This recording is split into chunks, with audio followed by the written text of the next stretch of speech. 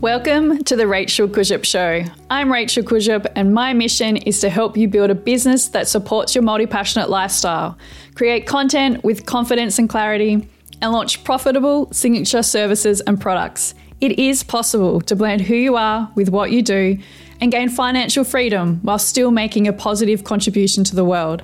I've helped over 3,000 people across my workshops and programs become respected and successful leaders and creators in their community. I know you have big dreams for your business and life. So, are you ready to be seen and heard? In today's episode, I'll show you how to make it happen.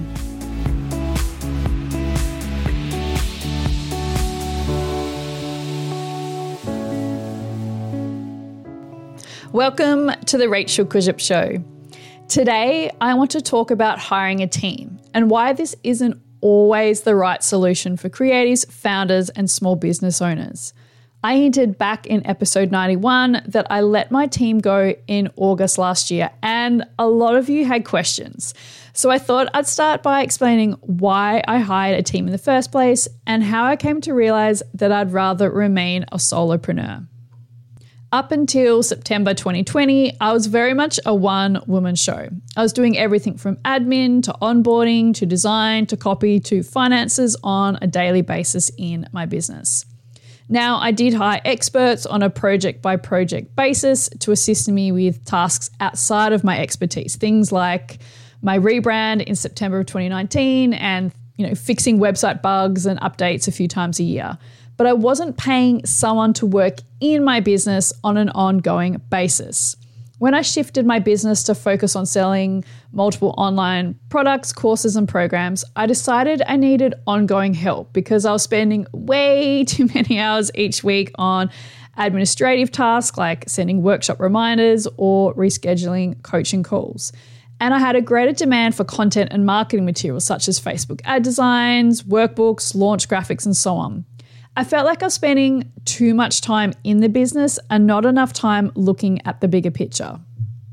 I also didn't like having to switch modes multiple times a day, say like going from designing graphics to coaching a client to teaching a live workshop. It was really making me feel frazzled and stretched too thin. So I hired an online business manager within an agency whose role was to manage the daily running of my business and provide recommendations on how I could be more effective and efficient. The reason why I hired an OBM and not a virtual assistant is that I wanted someone in my business that was focused on operations. A VA's role is typically focused on the completion of tasks and not the business as a whole.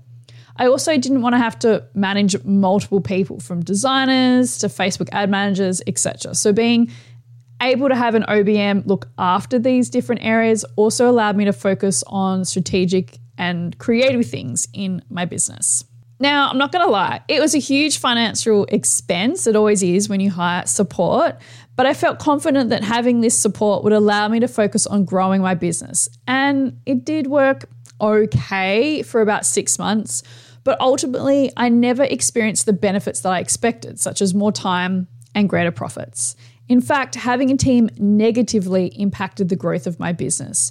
And in the end, I was spending more time following up on tasks, putting out fires, and redoing work than if I had been doing everything myself from the very start. I think there are 5 reasons why this happened. 1, I already have a lot of systems and processes in place. I'm really effective and efficient in my business, if I do say so myself. I've been running my business for nearly 12 years now, and I was a manager running a department for years before that. So I felt like I didn't really get a lot of additional value or support in this area, even though I am sure there are many, many things that I could be doing better. 2, I have a strong and clearly defined written and verbal brand. Again, this is my skill set. However, I didn't always have this documented as well as I should have, and it's changed a bit over the last few years. And the agency didn't have a way to capture this either. So I was forever trying to explain why things weren't at the standard I needed them to be. This resulted in me having to apologize for the miscommunication with a few of my clients and poor quality of work with a few of my partnerships on a few different occasions. Number 3, there wasn't actually a lot for my OBM and agency to do, especially when I retired all of my online courses and programs to offer my one-on-one coaching program. Because I was still writing all the copy, had designed templates, etc. The only things that my team were really doing on a daily basis was copying and pasting and hitting publish on my content and doing things like editing a podcast episode. I tried having my team lead other areas of my business, such as pitching me as a guest on podcasts, but we just didn't see any results. And when I say pitch myself to a podcast, we would get like a hell yes immediately, showing me that many of the tasks in my business were best led by me. Number 4, timing was an issue too. My team needed things done ahead of time so they could schedule me around their other clients. I 100% respect that, but it put a lot of pressure on me to be creating and producing work months in advance. I've realized that's not really how I like to run my business.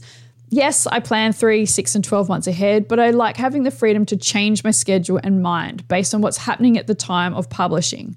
I felt like I was always rushing through tasks and not having enough time to let my ideas breathe. And number 5, finally, I felt like we never found our groove working together. We tried using lots of online apps like Voxer and Asana and Airtable alongside Zoom calls, but nothing really felt supportive for me. There wasn't a system by the agency to capture bigger picture work as well as everyday tasks, so things fell off the list. And I felt like I spent a lot of time preparing for meetings, explaining my ideas and business direction, and following up on tasks where I feel like my OBM should have been leading this. As a result, I never really could set a task and trust it would be done. In fact, many tasks weren't done over the 2 years that we worked together. So to sum up my experience, I had a set expectation going into the relationship, and I don't believe it was ever met. There were definitely other factors that would have contributed to this, such as my leadership style, my one-on-one business model, my experience in business, running a business during COVID, health issues, and so on. And I definitely want to acknowledge that too.